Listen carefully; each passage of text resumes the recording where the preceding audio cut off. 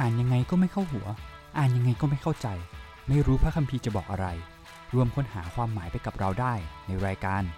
พระคัมภีร์ไม่ไหลย้อนกลับสวัสดีครับผมท็อปครับบอกกับทีมชิวใจสวัสดีครับผมธนิตจากพระคริสตธรรมเชียงใหม่นะครับพบกับเรา2คนได้ในรายการพระคัมภีร์ไม่ไหลย้อนกลับวันนี้เราคุยกันเรื่องอะไรวันนี้เราคุยกันเรื่องจดหมายฝากวิธีการอ่านจดหมายฝากครับพี่วิธีการอ่านจดหมายฝากใช่ไหมใช่ครับสำหรับตอนนี้จะเป็นเรื่องของการอ่านแบบ mirror reading ครับ mirror ที่แปลว่ากระจกใช่ไหมอ่านพระคัมภีร์ไปเกี่ยวอะไรกับกระจกนะนั่นสิครับพี่มันอ่านแล้วมันสะท้อนตัวเราอย่างเงี้ยครับพี่ไม่ใช่นะไม่ใช่อ่านสะท้อนตัวเรานะคือในแง่นึงเราก็ต้องอ่านแบบสะท้อนตัวเราอยู่แล้วนะแต่ว่าตอนนี้เนี่ยสิ่งที่อยู่ตรงหน้าเราก็คือพระคัมภีร์ใช่ไหมใช่ครับเราไม่มีเปาโลอยู่กับเราไม่มีทิโมธีอยู่กับเราไม่มีซีลาสอยู่กับเราแล้วเราจะรู้ได้ยังไงว่าสถานการณ์นั้นเป็นยังไงจำได้ไหมครั้งก่อนเราพูดบอกว่า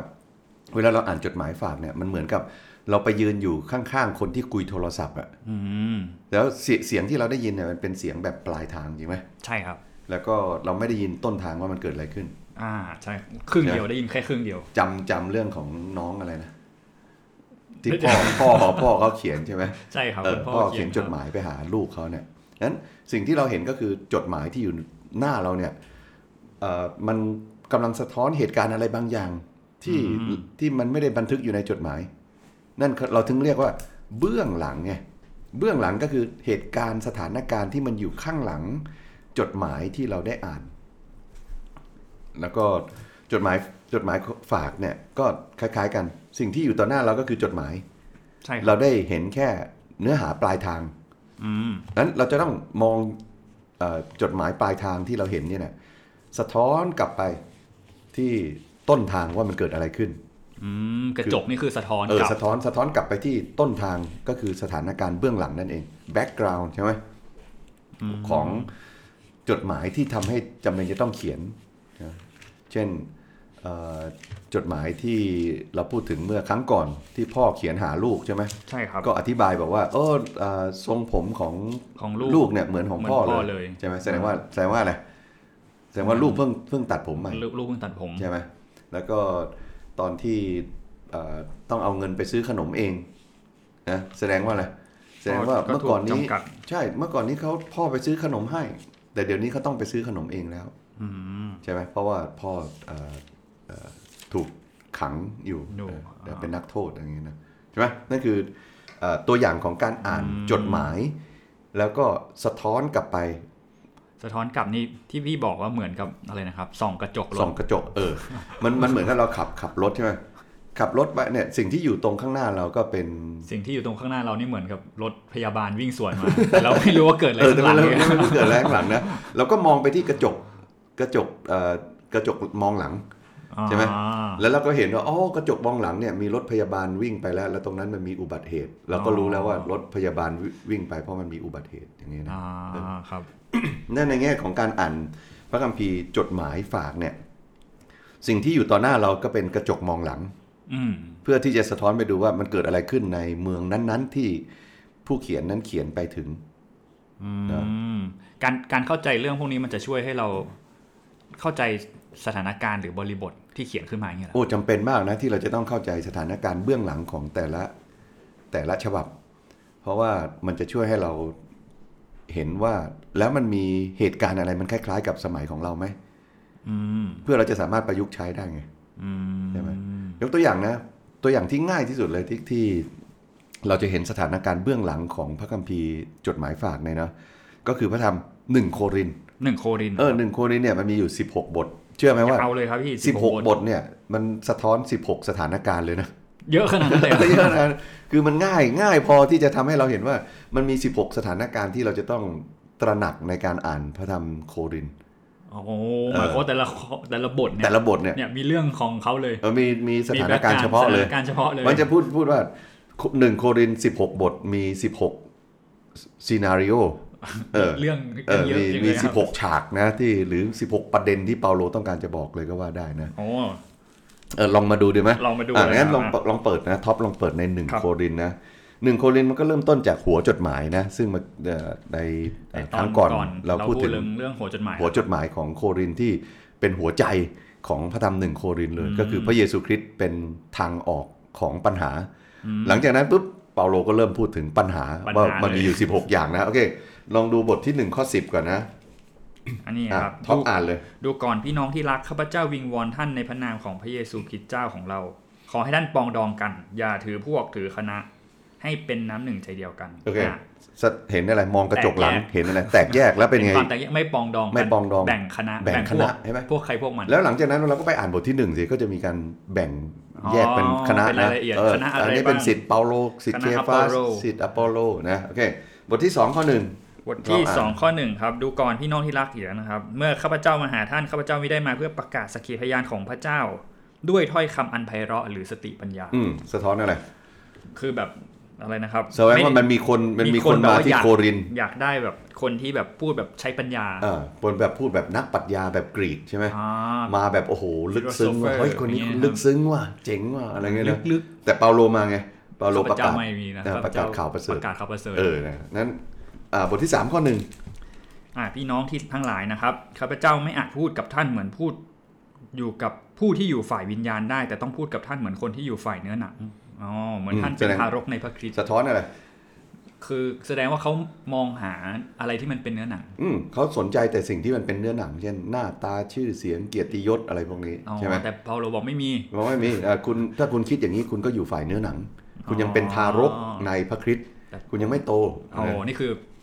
บทที่3บทที่4ข้อ1บทที่4ข้อ1ให้ทุกคนถือว่าเราเป็นคนรับใช้ของพระคริสต์และเป็นผู้อารักขาสิ่งล้ำลึกของพระเจ้าสะท้อนอะไรก็แสดงว่าเขาไม่ได้รับใช้กันแบบรับใช้พระคริสต์คนโครินเขาสนใจผู้นำแบบไหน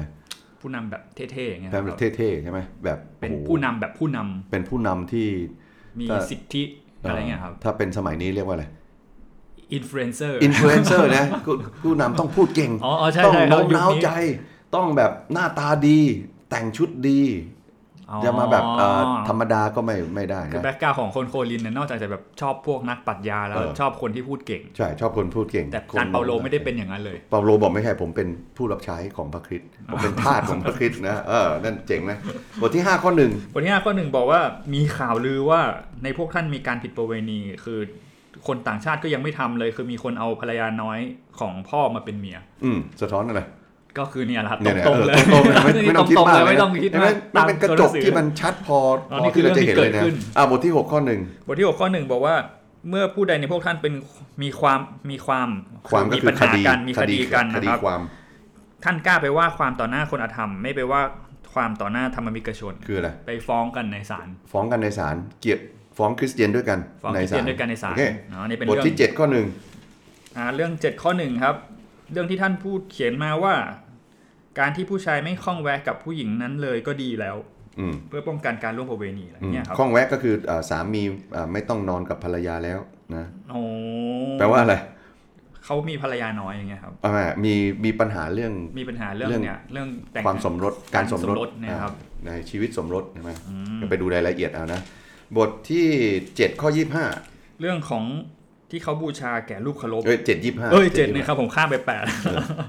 7:25นะครับเรื่องคนโสดจบเลยใช่ไหมครับจบเลยนะก็เรื่องคนโสดใช่ไหม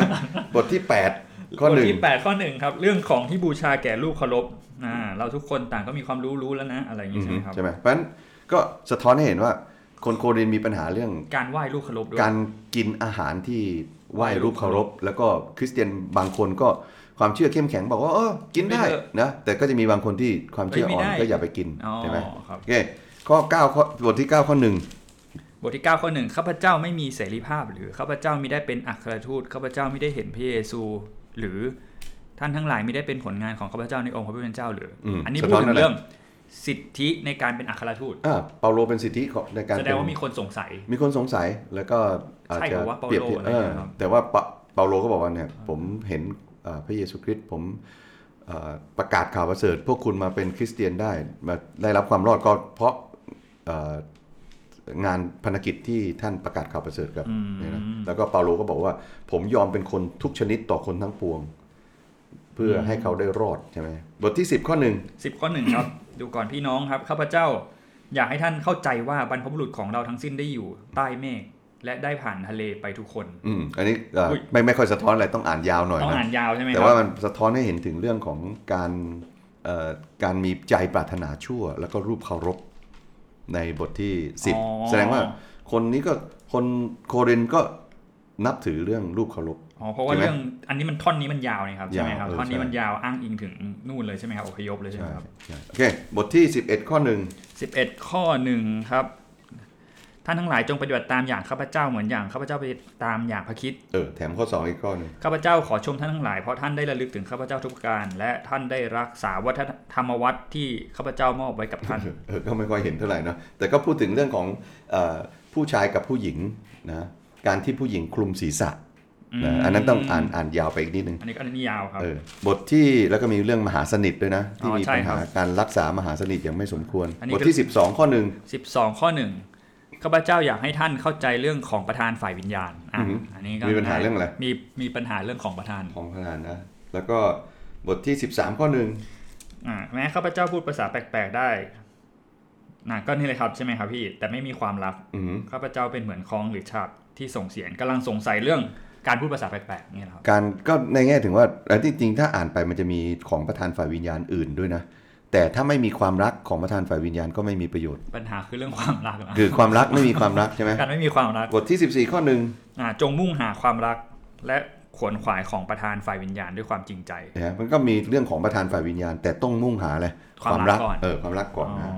บทที่15ข้อข้าพเจ้าขอให้ท่านคำนึงถึงข่าวประเสริฐที่ข้าพเจ้าเคยประกาศแก่ท่านทั้งหลายซึ่งท่านได้ยอมรับไว้เป็นรากฐานให้ตั้งมั่นอยู่อันนี้คือเรื่องของข่าวประเสริฐตรงนี้มันเน้นย้ำตรงเรื่องของว่าพระเยซูทรงสิ้นพระชนแล้วก็เป็นขึ้นมาจากความตายมันบทที่15ก็มีปัญหาเลยว่าคนไม่เชื่อเรื่องการเป็นขึ้นมาจากความตายแล้วก็บทที่16ข้อ16ข้อ1เรื่องการเรียรัยเพื่อช่วยธรรมิกชนนั้นข้าพเจ้าได้สั่งคิดจักให้กระทำเหมือนกันด้วยแสดงว่าอะไรมีปัญหาเรื่องการถวายเหรอครับการเรียรัยนะการเรียรัยที่จะช่วยคริสตจักรที่กรุงเยรูซาเล็มที่กำลังยากจนที่มีปัญหาอยู่ตอนนั้นที่มีปัญหาตอนนั้นเพราะฉะนั้น16บทนะจบอย่างรวดเร็วครับที่10นาทีแล้วก็สะท้อนให้เห็นถึงอะไรสถานการณ์เบื้องหลังแต่ละหัวข้อเมื่อกี้มันมีเบื้องหลังอยู่เป็นอิชชูเป็นเรื่องย่อยๆใช่เพราะฉะนั้นโคลินเห็นชัดที่สุดเลยถ้าเราจะฝึกอ่านแบบกระจกนะแบบมิเรอร์เกิดอะไรขึ้นเหมือนกับเรากำลังมองไปที่กระจกมองหลังของรถยนต์ของเรานะแล้วก็มองเข้าไปข้างหลังก็จะเห็นว่ามันมีบางสิ่งบางอย่างเกิดขึ้นนะคือการเข้าใจเรื่องเบื้องหลังมันจะช่วยให้เราเข้าใจบริบทใช่ไหมครับว่าตอนนั้นไม่ได้เขียนลอยๆขึ้นมาแต่กำลังมีอิชชูอะไรมีเรื่องอะไรเกิดขึ้นอยู่คือนั่นเป็นลักษณะหนึ่งของจดหมายฝากใช่ไหมก็คือมันเป็นจดหมายที่มันตอบสนองเหตุการณ์เฉพาะกิจใช่ไหมมันไม่ใช่เป็นจดหมายที่เขียนแบบรวมๆแต่มันมีเบื้องหลังอะไรบางอย่างที่ผู้เขียนจะต้องเขียนเหมือนเมื่อกี้16เรื่องก็มีเบื้องหลังอยู่ก็เลยต้องเขียนแก้ทีละเรื่องใช่เหมือนกับจดหมายที่เราพูดถึงครั้งก่อนที่คุณพ่อที่อยู่ในคุกเขียนไปหาลูกใช่ไหมมันก็มีประเด็นใช่ไหมเรื่องของการตัดผมเรื่องของลายมือไม่ได้เงินอะไรการได้เงินอะไรเงี้ยนะครับไปซื้อขนมอะไรพวกนี้โอเคนั่นคือฝึกแบบง่ายๆจบอย่างรวดเร็วทีนี้ก็มีในแง่ที่เล่มที่ยากขึ้นนะยกตัวอย่างเช่นพระธรรมแต่ไม่ถึงกับยากเกินไปนะมันเป็นเรื่องวันนี้เราจะมาโฟกัสใช่ไหมครับเมื่อกี้แค่อินโทรเราจะมาลองไปทีละเล่มทีนี้เราลองมาเล่มที่มันสั้นๆบ้างเพื่อเราจะเห็นว่ามันเกิดอะไรขึ้นนะเกิดอะไรขึ้นครับเราลองดูในพระธรรมฟิลิปปีดีไหมโอเคฟิลิปปีนะมาดูว่าการอ่านแบบกระจกมองหลังสะท้อนให้เห็นเบื้องหลังของจดหมายฝากยังไง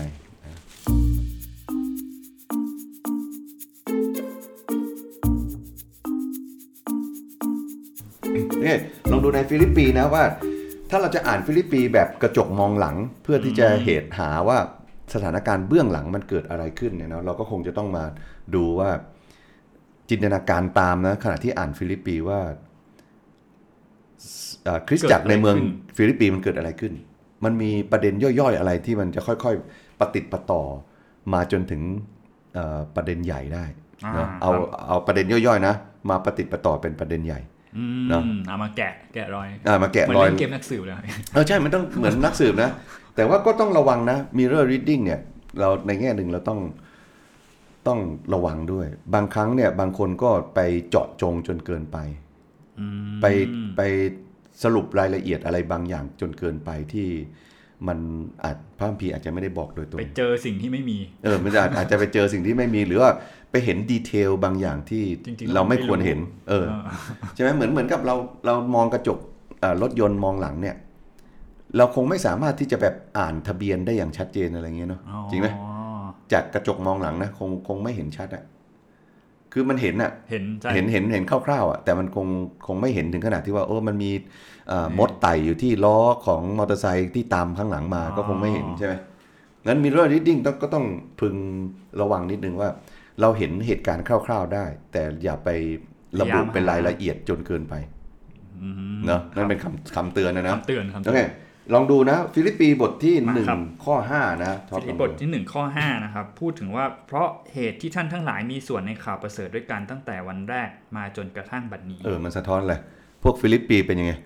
ก็เป็นเหมือนแบบเขาเรียกว่านะครับมาด้วยกันรับใช้มาด้วยกันเขามีส่วนในข่าวประเสริฐเขาทำยังไงประกาศเหรอครับมีส่วนในข่าวประเสริฐตรงนี้นะเขาถวายเงินเขาเป็นคนถวายเขาถวายพันธกิจของเปาโลนะลองเปิดไปดูบทที่4ข้อ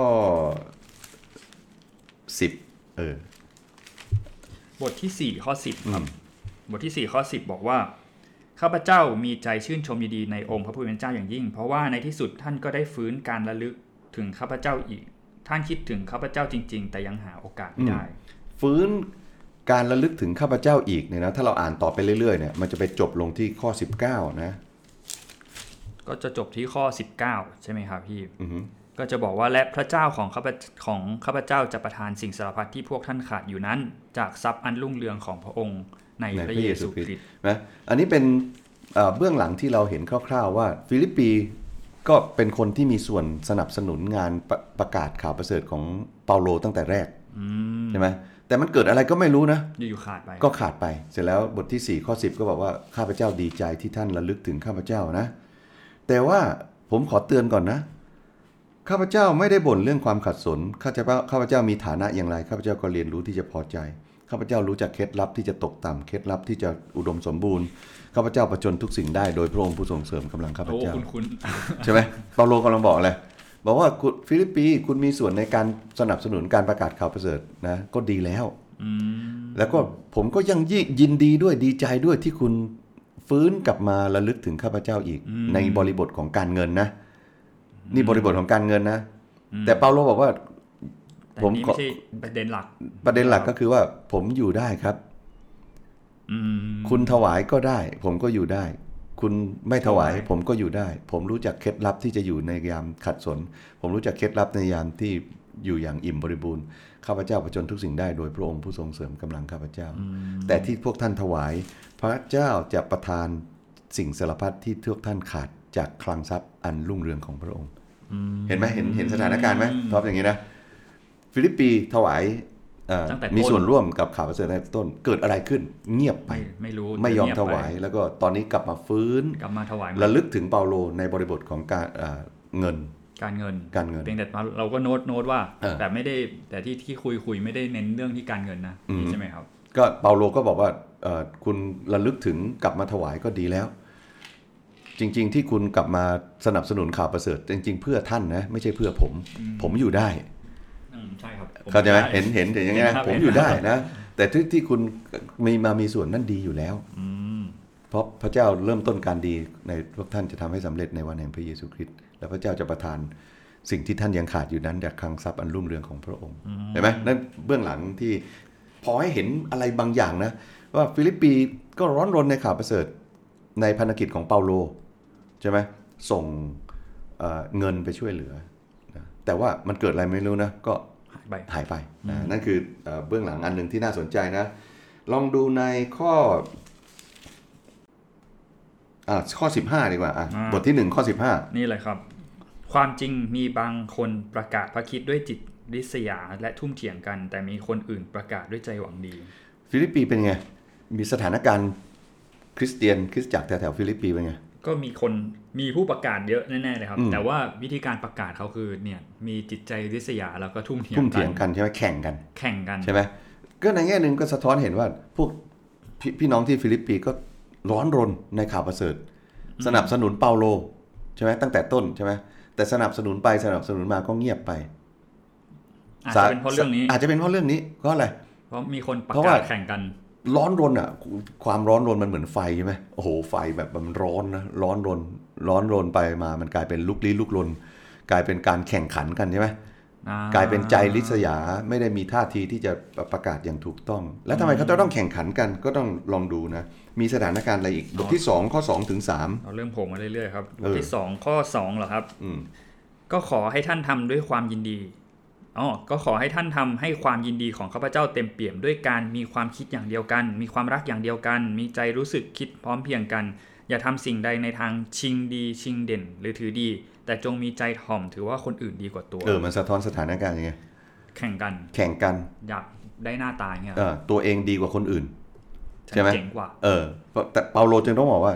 จงถือว่าคนอื่นดีกว่าตัวเห็นไหมมันสะท้อนนะแล้วก็ทำอะไรก็แยกกันทำไม่ได้ร่วมไม้ร่วมมือกันในฐานะคริสตจักรนะลองเทียบบทที่1ข้อ27นะบทที่1ข้อ27นะครับเรากลับไปดูเราก็จะเห็นว่าขอแต่เพียงให้ท่านดำเนินชีวิตให้สมกับข่าวประเสริฐของพระคริสต์เพื่อว่าแม้ข้าพเจ้าจะมาหาหรือไม่มาก็ตามข้าพเจ้าก็ได้รู้ข่าวของท่านว่าท่านเชื่อมั่นคงเป็นน้ำหนึ่งใจเดียวกันต่อสู้เหมือนอย่างเป็นคนเดียวเพื่อความเชื่ออันเกิดจากข่าวประเสริฐเห็นไหมเปาโลเรียกร้องให้ดำเนินชีวิตให้สมกับข่าวประเสริฐโดยที่เน้นเรื่องอะไรไม่ได้เน้นเรื่องอุปนิสัยนะเน้นเรื่องอะไรการน้ำหนึ่งใจเดียวกันต่อสู้เหมือนคนเดียวแสดงว่าอะไรคริสตจักรที่ฟิลิปปีเป็นยังไงแตกแยกตัวใครตัวมันใช่ไหมต่างคนต่างชิงดีถือดีอิจฉาริษยาของใครของมันใครจะเด่นกว่ากันใครจะประกาศได้มากกว่ากันใครจะนำคนมาเชื่อมากกว่ากันใครจะเจ๋งกว่าใครเด่นกว่าใครรับใช้มากกว่าใครทุ่มเทมากกว่าพอจะเห็นบรรยากาศไหม ไม่ใช่ว่าเฉื่อยชาฝ่ายวิญญาณนะร้อนรนแต่ร้อนรนแบบนี้กลายเป็นลุกลี้ลุกลนไปนะกลายเป็นแข่งกันนะบทที่2ข้อ14เป็นไงบทที่2ข้อ14จงทำสิ่งสารพัดโดยปราศจากการบ่นและการทุ่มเถียงกันเกิดอะไรขึ้นพอเขามีท่าทีที่แข่งกันปุ๊บเป็นยังไงร้อนแล้วก็เริ่มแบบนี่เบิร์นเอาท์อ่ะพี่แบบทำไมฉันทำเยอะวะแบบเริ่มบ่นขัดแย้งใช่ไหมเริ่มขัดแย้งบ่นแล้วก็ทุ่มเถียงกันนะบทที่2ข้อ21บทที่2ข้อ21ครับบอกว่าเพราะว่าคนอื่นๆย่อมแสวงหาประโยชน์ของตนเองไม่ได้แสวงหาประโยชน์ของพระเยซูคริสต์สะท้อนอะไรที่ทำมาเนี่ยแสวงหาอะไรแต่ความจริงคือเอาประโยชน์เข้าตัวเองทำเพื่อตัวเองทำไมฉันจะต้องเหนือกว่าคนอื่นเพราะมันมีประโยชน์เบื้องหลังอยู่ hidden agenda บางอย่างใช่ไหมทำไมฉันจะต้องใช่ไหมเริ่มเห็นใช่ไหมบทที่2ข้อ25บทที่2ข้อ25ข้าพเจ้าคิดแล้วว่าจะต้องให้เอปาโฟดิทัสน้องของข้าพเจ้าซึ่งเป็นเพื่อนร่วมงานและเพื่อนทหารของข้าพเจ้าและเป็นผู้รับใช้ของพวกท่านให้ปฏิบัติข้าพเจ้าในยามขัดสนไปหาท่านสะท้อนอะไรสะท้อนว่าคริสตจักรที่ฟิลิปปีไม่เพียงแต่ส่งเงินนะเขาส่งคนมาด้วยใช่ไหมขณะที่เปาโลติดคุกอยู่เนี่ยฟิลิปปีส่งคนมาด้วยชื่อเอปาโฟดิทัสแล้วถ้าเราอ่านไปก็เห็นว่าเอปาโฟดิทัสก็ป่วยเกือบตายใช่ไหมแต่เขาเสี่ยงชีวิตเพื่อเขาป่วยเกือบตายแต่เขาก็มาอย่างนี้ครับใช่ในข้อที่30ใช่ไหมเขาเกือบจะตายแต่เขาได้เสี่ยงชีวิตเพื่อการปฏิบัติของท่านต่อข้าพเจ้าจะได้เต็มบริบูรณ์ก็หมายถึงว่าเอปาโฟดิทัสเนี่ยไม่ยอมหนีกลับแต่เขายอมเสี่ยงชีวิตเพื่อที่จะทำการปฏิบัติที่ของชาวฟิลิปปีส่งมาให้ทำเนี่ยจะได้สมบูรณ์ใช่ไหมมันก็เลยสะท้อนให้เห็นว่าสำหรับทิโมธีนะทิโมธีไม่แสวงหาผลประโยชน์ส่วนตัวเอปาโฟดิทัสก็คล้ายๆกันเป็นคนที่ไม่สนใจตัวเองแต่สนใจการทำหน้าที่ให้สมบูรณ์ใช่ไหมซึ่งตรงนี้มันก็เป็นการที่เริ่มสะท้อนกลับมาแล้วว่าพี่น้องฟิลิปปีคุณมีท่าทียังไงกำลังจะชิงท่าทีของฟิลิปปีดูเหมือนจะเป็นแบบว่าการเอาผลประโยชน์ของตัวเองเป็นที่ตั้งเห็นแก่ประโยชน์ของตัวเองแล้วถ้าเราอ่านก็เพื่อประโยชน์ตัวเองบทที่2เนี่ยพูดถึงเรื่องพระเยซูคริสต์ผู้ทรงสภาพของพระเจ้าแต่ไม่ได้ถือฐานะเท่าเทียมกับพระเจ้าใช่ไหมพระองค์สละยอมรับสภาพทาสมาเป็นมนุษย์ก็เหมือนกับพระเยซูก็ลงแต่ดูเหมือนฟิลิปปีเป็นไง อ๋อขึ้นพยายามขึ้นต้องเหนือกว่าคนอื่นใช่ไหมฉันจะต้องสนใจแต่ตัวเองทิโมธีเนี่ยไม่ได้สนใจผลประโยชน์ของตัวเองเลยนะสนใจผลประโยชน์ของคนอื่นเอปาโฟดิทัสเกิดป่วยเกือบตายถ้าเป็นเราต้องเอาตัวชีวิตรอดปกติโอ้ผมขอโทษครับผมป่วยครับกลับแล้วอย่างเงี้ยนะแต่ว่าก็กำลังสะท้อนแล้วก็เปาโลก็สะท้อนเรื่องนั้นเหมือนกันนะสำหรับตัวของเขาเองบทที่3ข้อ18เป็นไงบทที่3ข้อ18ครับบอกว่าเพราะว่ามีคนหลายคนที่ประพฤติตัวเป็นศัตรูต่อการเขียนของพระคริสต์ซึ่งข้าพเจ้าได้บอกท่านถึงเรื่องของเขาหลายครั้งแล้วและบัดนี้ยังต้องบอกท่านอีกด้วยน้ำตาไหลแถมข้อ19อีกทีนึงปลายทางของคนเหล่านั้นคือความพินาศพระของเขาคือกระเพาะเขายกความที่น่าอับอายของเขาขึ้นมาโอ้อวดเขาสนใจในวัตถุทางโลกพี่น้องที่ฟิลิปปีเป็นไงเอาพี่กว่าเดิมอีกครับนี่กลายเป็นว่าที่เขาประกาศกันที่เขาทุ่มเถียงกันทำเหมือนทำเป็นรับใช้แต่ทำเพื่อตัวเองทำเพื่อกระเพาะของเขาเองก็ในแง่หนึ่งก็จะมีคนกลุ่มหนึ่งในโบสถ์ใช่ไหมที่ปล่อยชีวิตแบบเสรีเลยเราเป็นพระเยซูเราเป็นคริสเตียนแล้วเราทำอะไรก็ได้นะแต่จริงๆแล้วเขาสนใจแต่เรื่องเนื้อหนังพระของเขาคือกระเพาะก็หมายถึงเขาตอบสนองความต้องการของตัวเองของร่างกายของเนื้อหนังของตัณหาเรื่องเพศเสรีเรื่องอะไรต่างๆใช่ไหมนั่นก็สะท้อนให้เห็นสถานการณ์ด้วยบทที่3ข้อ2เป็นอะไรบทที่3ข้อ2แล้วบทที่4หรือเปล่า3ข้อ2จงระวังพวกสุนัขจงระวังบรรดาคนที่ทำชั่วจงระวังพวกถือการเชือดเนื้อเถื่อหนังคืออะไรทำแบบนี้แหละครับทำร้ายตัวเองเนี่ยเหรอไม่ใช่ที่กินเจจังหวัดตรังเนี่ยนะแต่อันนี้กำลังพูดถึงชาวยิวที่เน้นเรื่องของการทำพิธีสุนัตใช่ไหมเชือดเนื้อเถื่อหนังก็คือเป็นพวกที่เน้นเรื่องว่าจะรอดได้ต้องทำพิธีสุนัตเหมือนชาวยิวนั้นเราเห็นนะว่าที่คริสตจักรเมืองฟิลิปปีก็มีชาวยิวที่เน้นเรื่องพระบัญญัติแล้วก็มีคนกาดที่เน้นคนต่างชาติที่เน้นเสรีภาพนะอีกฝั่งนึงก็เน้นบัญญัติอีกฝั่งนึงเน้นอะไรเน้นเสรีภาพจะทำอะไรก็ได้กับร่างกาย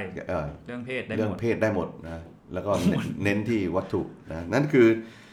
สถานการณ์สุดท้ายมันก็มาพีคตรงข้อที่20บทที่3ข้อ20แต่บ้านเมืองของเรานั้นอยู่ที่สวรรค์เรารอคอยผู้ช่วยให้รอดซึ่งจะเสด็จมาจากสวรรค์คือพระเยซูคริสต์เจ้าบ้านเมืองของเราอยู่ในสวรรค์นะถ้าเราจะแปลจริงๆก็แต่สิทธิการเป็นพลเมืองของเราอยู่ที่สวรรค์ครับภาษาเดิมแปลว่า citizenship เรื่องนี้เกี่ยวกับ citizenship ของโรมันนี่แหละครับใช่ไหมครับเพราะฉะนั้นพอเราอ่านมาถึงนี้เราเริ่มปฏิปต่อเลยนะจากภาพเล็กมาเป็นภาพใหญ่ปัญหาใหญ่ของคนฟิลิปปีคืออะไรสิทธิการเป็นพลเมืองโรมโอ้โหเห็นหรือยังว่าไอ้สิ่งที่เรามองย้อนหลังไปเรื่อยๆเนี่ยเบื้องหลังต่างๆมันการทำให้เห็นว่าคนที่ฟิลิปปีมีปัญหาเรื่องนี้ใหญ่มากที่สุดเลยอย่าลืมฟิลิปปีเนี่ยมันเป็นเมืองที่โรมตั้งให้เป็นเหมือนกับเมืองหลวงของโรมในแคว้นมาซิโดเนียครับซึ่งเมืองหลวงก็หมายถึงว่าสิทธิหัวเมืองเนี่ยครับมันไม่ใช่เป็นแค่เมืองขึ้นนะมันต่างกันเมืองหลวงกับเมืองขึ้นมันต่างกันเมืองขึ้นเนี่ยก็คือเมืองนั้นเนี่ยมันจะต้องอยู่ภายใต้กฎหมายการดูแลจะต้องส่งสวยให้กับประเทศโรมใช่ไหมแต่เมืองหลวงของแคว้นมาซิโดเนียเมืองหลวงของโรมในแคว้นมาซิโดเนียก็หมายถึงว่าเมืองฟิลิปปีทั้งเมืองมีระบบการปกครองเหมือนกับโรมมีสิทธิเท่าเทียมกับโรมประชาชนมีสิทธิ์ที่จะคนที่มีสิทธิ์คนที่มีพลเมืองโรม citizenship ของโรมก็จะได้สิทธิเท่าเทียมกันกับคนที่โรมคือโอ้โหคือโรมเนี่ยมันมีระบบคล้ายๆวรรณะอยู่ใช่ไหมครับพี่มันจะมีธาตุใช่ไหมครับธาตุที่ต่ำสุดใช่ไหมครับแล้วมีเสรีชนใช่ไหมครับแล้วค่อยเป็นพลเมืองนี้ใช่ไหมครับเป็นcitizenshipเสรีชนก็แล้วก็ขึ้นไประดับสูงขึ้นไปก็จะเป็นที่พลเมืองโรมซึ่งพลเมืองโรมก็จะมีอีก2ระดับ2ระดับด้วยอันนี้แบบคร่าวๆนะไม่ได้ละเอียดถ้าละเอียดมันมีอยู่ 7-8 ระดับนะพลเมืองโรมก็มี2ระดับก็คือระดับที่ซื้อมา เป็นคืออันนึงมันจะเป็นคนโรมแต่อีกอันนึงก็คือเนี่ยซื้อมาใช่ไหมครับระดับที่สูงสุดก็คือคนหมายถึงว่าในแง่ของสิทธิพลเมืองเนี่ยคนที่เป็นโรมโดยกำเนิดก็มีสิทธิสูงกว่าคนที่เป็นโรมโดยการแบบมาทางอื่นเช่นการซื้อการทำคุณความดีในสังคมใช่ไหมการเป็นคนที่ทำคุณูปการเรียกว่าพลเมืองกิตติมศักดิ์พลเมืองที่ดี เพราะฉะนั้นเวลาเขาจะเป็นพลเมืองโรมเนี่ยจากคนสมมุติจากเขาทาสเป็นเสรีชนไต่เต้าจากเสรีชนจะไปเป็นพลเมืองโรมเขาต้องทำให้คุณูปการนะต่อโรมใช่ไหมเช่น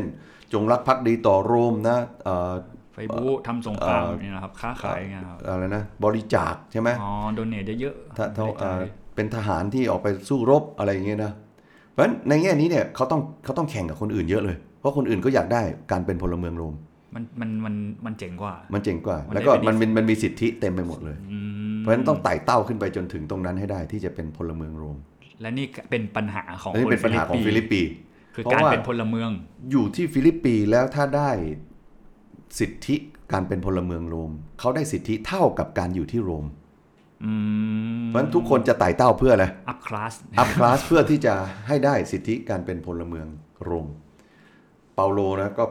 พูดมาประเด็นที่เราเมื่อกี้เราดูเบื้องหลังใช่ไหมมาพีคอยู่ตรงนี้นะสิทธิการเป็นพลเมืองของเราอยู่ที่ไหนอยู่ที่สวรรค์นะ citizenship ของเราอยู่ที่สวรรค์และนี่คือตัวอย่างของการอ่านฟิลิปปีโดยการอ่านแบบ mirror reading ให้เนื้อหาในพระธรรมในจดหมายฝากที่เราอ่านเนี่ยมันสะท้อนย้อนกลับไปว่ามันเกิดอะไรขึ้นในสมัยนั้นอย่าลืมนะจดหมายมันเป็นสิ่งที่มันเป็นเหมือนกับปลายทางเสียงจากปลายทางแต่เราไม่รู้ว่าต้นทางมันเกิดอะไรขึ้นเพราะฉะนั้นเราต้องอ่าน